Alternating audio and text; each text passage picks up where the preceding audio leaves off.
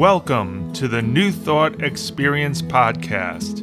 My name is Reverend Chris DiGiorgio. Each week, we will explore a New Thought topic. New Thought was founded in the 19th century and was inspired by the Transcendental Movement. Its chief belief is of an all-knowing, all-present, all-powerful divine intelligence, and spirit and human are one. And remember, we are only a thought away from changing our lives. And now to our podcast.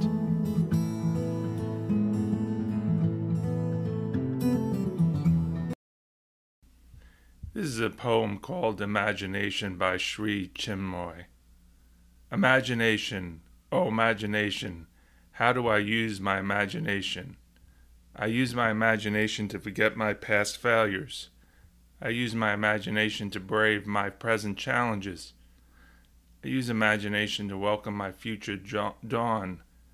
I use my imagination to touch and feel my Lord's compassionate feet. I use my imagination to drink deep my Lord's nectar heart. I use my imagination to see my Lord's vision eye. I use my imagination to touch my Lord's assurance arms. I use my imagination to become an exact prototype of my Lord's heaven beauty. I use my imagination to become a co-sharer of my Lord's earth responsibility. What is my imagination? My imagination is the harbinger of my aspiration tree. What is my aspiration?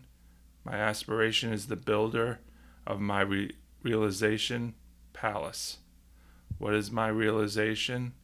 My realization is my Lord's and my oneness song. Imagination, oh, how I use my imagination. I use my imagination to see how I want to see the world. Albert Einstein once said, logic will take you from A to B. Imagination takes you everywhere. For us to go anywhere, we go inside and use the power of our imagination. I remember reading that some of the greatest treatises that Einstein ever formulated was using his imagination. He had a thought on what a problem needed to be solved, and he would use his imagination to figure out the best way to solve the problem. So that is the important work for the New Thought student to always keep a grasp of. Our thoughts are the start of our imagination.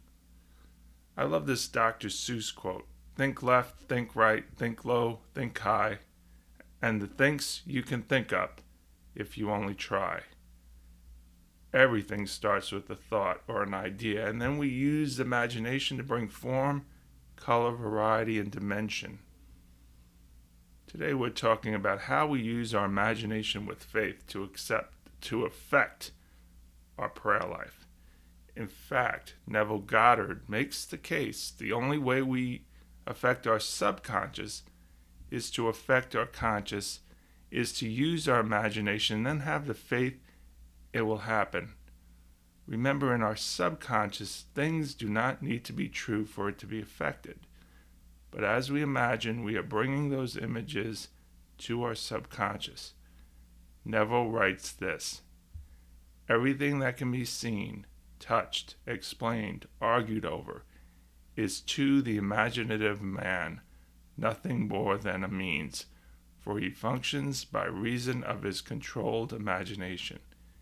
In the deep of himself, where every idea exists in itself and not in relation to something else, in him there is no need for restraints of reason. Imagination and faith are the only faculties of mind needed to create objective conditions, unquote. Therefore, when we imagine, we do not have to stand on reason. We can imagine all things are possible. I'd like to share a gospel story that illustrates this point. It's the story of Jesus' first miracle, and it is the wedding at Cana, and this is from Gospel of John, chapter 2, verses 2 through 10 in the New Revised Standard Version. Jesus and his disciples had also been invited to the wedding. When the wine gave out, and the mother of Jesus said to him, "They have no more wine," Jesus said to her, "Woman, what concern is that of you and to me? My hour has not yet come." His mother said to the servants, "Do whatever he tells you." Now standing there were 6 stone water jugs for the Jewish rite of purification, each holding 20 or 30 gallons. Jesus said to them, "Fill the jars with water," and they filled them up to the brim. He said to them, "Now draw them out and take it to the chief steward." So they took it. And when the steward tasted the water that had become wine, and did not know where it came from, though the servants who had drawn the water knew, the steward called the bridegroom and said, "Everyone serves the good wine first, and then the inferior wine after the guests have become drunk. But you have kept the good wine until now." So notice some things in this story. Jesus saw a need, and he knew they were water jugs, but he saw them as wine jugs. There was nothing impossible to Jesus' imagination. Although it was not stated in the story, I would have a vision that Jesus probably prayed first, created an image of what the wine should be like, and then he says, "Draw it out from the jug." He had the faith that what would be drawn out of the jug would be wine. This is how we can have effective prayer. We have an idea, we need wine. We pray, we imagine, and then we have faith it will come to pass. I'm not sure we are all at Jesus' level yet, able to turn water into wine, but I believe we have the capacity to get there. Unity co-founder Charles Fillmore believed this and tried to be the Christ so he could resurrect himself. Charles believed he could create the circumstances where he could live forever, but he lived to 94 years old and was disappointed when he died. He could not demonstrate he could live longer. But what it shows us is that although we may not be successful in imagining everlasting life, does not mean all is for naught. It does mean we have the potential and the imagination and faith and have the means for that potential. Neville goes on to say in this chapter, the subconscious mind is the universal conductor which the operator modifies with his thoughts and feelings. Visible states are either the vibratory effects of subconscious vibration within you, or they are vibratory causes of the corresponding vibrations within you. A disciplined man never permits them to be causes unless they awaken in him the desirable states of consciousness. With the knowledge of the law of reversibility, the disciplined man transforms his world by imagining and feeling only what is lovely and of good rapport. So this is an important point. Have control of what you're imagining.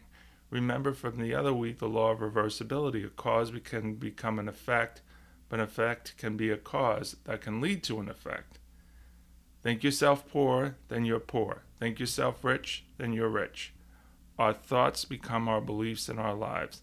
So if there's a circumstance you do not like, use your imagination. How can I envision a better circumstance? How can I imagine and have faith it will transpire? Even the littlest spark can start a fire within you. It's how you see it. So this is where reversibility comes in. Change your perspective on something. If you have an effect that is not working, change the effect. Create a new cause. Impress on your subconscious mind something better, even if it doesn't seem realistic. You are the captain of your own ship. Imagine a new paradigm and have faith it will transpire. And so it is. Amen. Thank you for joining us for today's podcast. The New Thought Experience is a production of the Westchester Spirituality and New Thought Group. To find out more about us or to donate via Zelle or PayPal, you can use our email address, unityofwestchester@gmail.com. That is UNITYOFWESTCHESTER westcher@gmail.com. You can also check us out on Facebook or meet up at the Westchester Spirituality and New Thought Group. Have an enlightened day.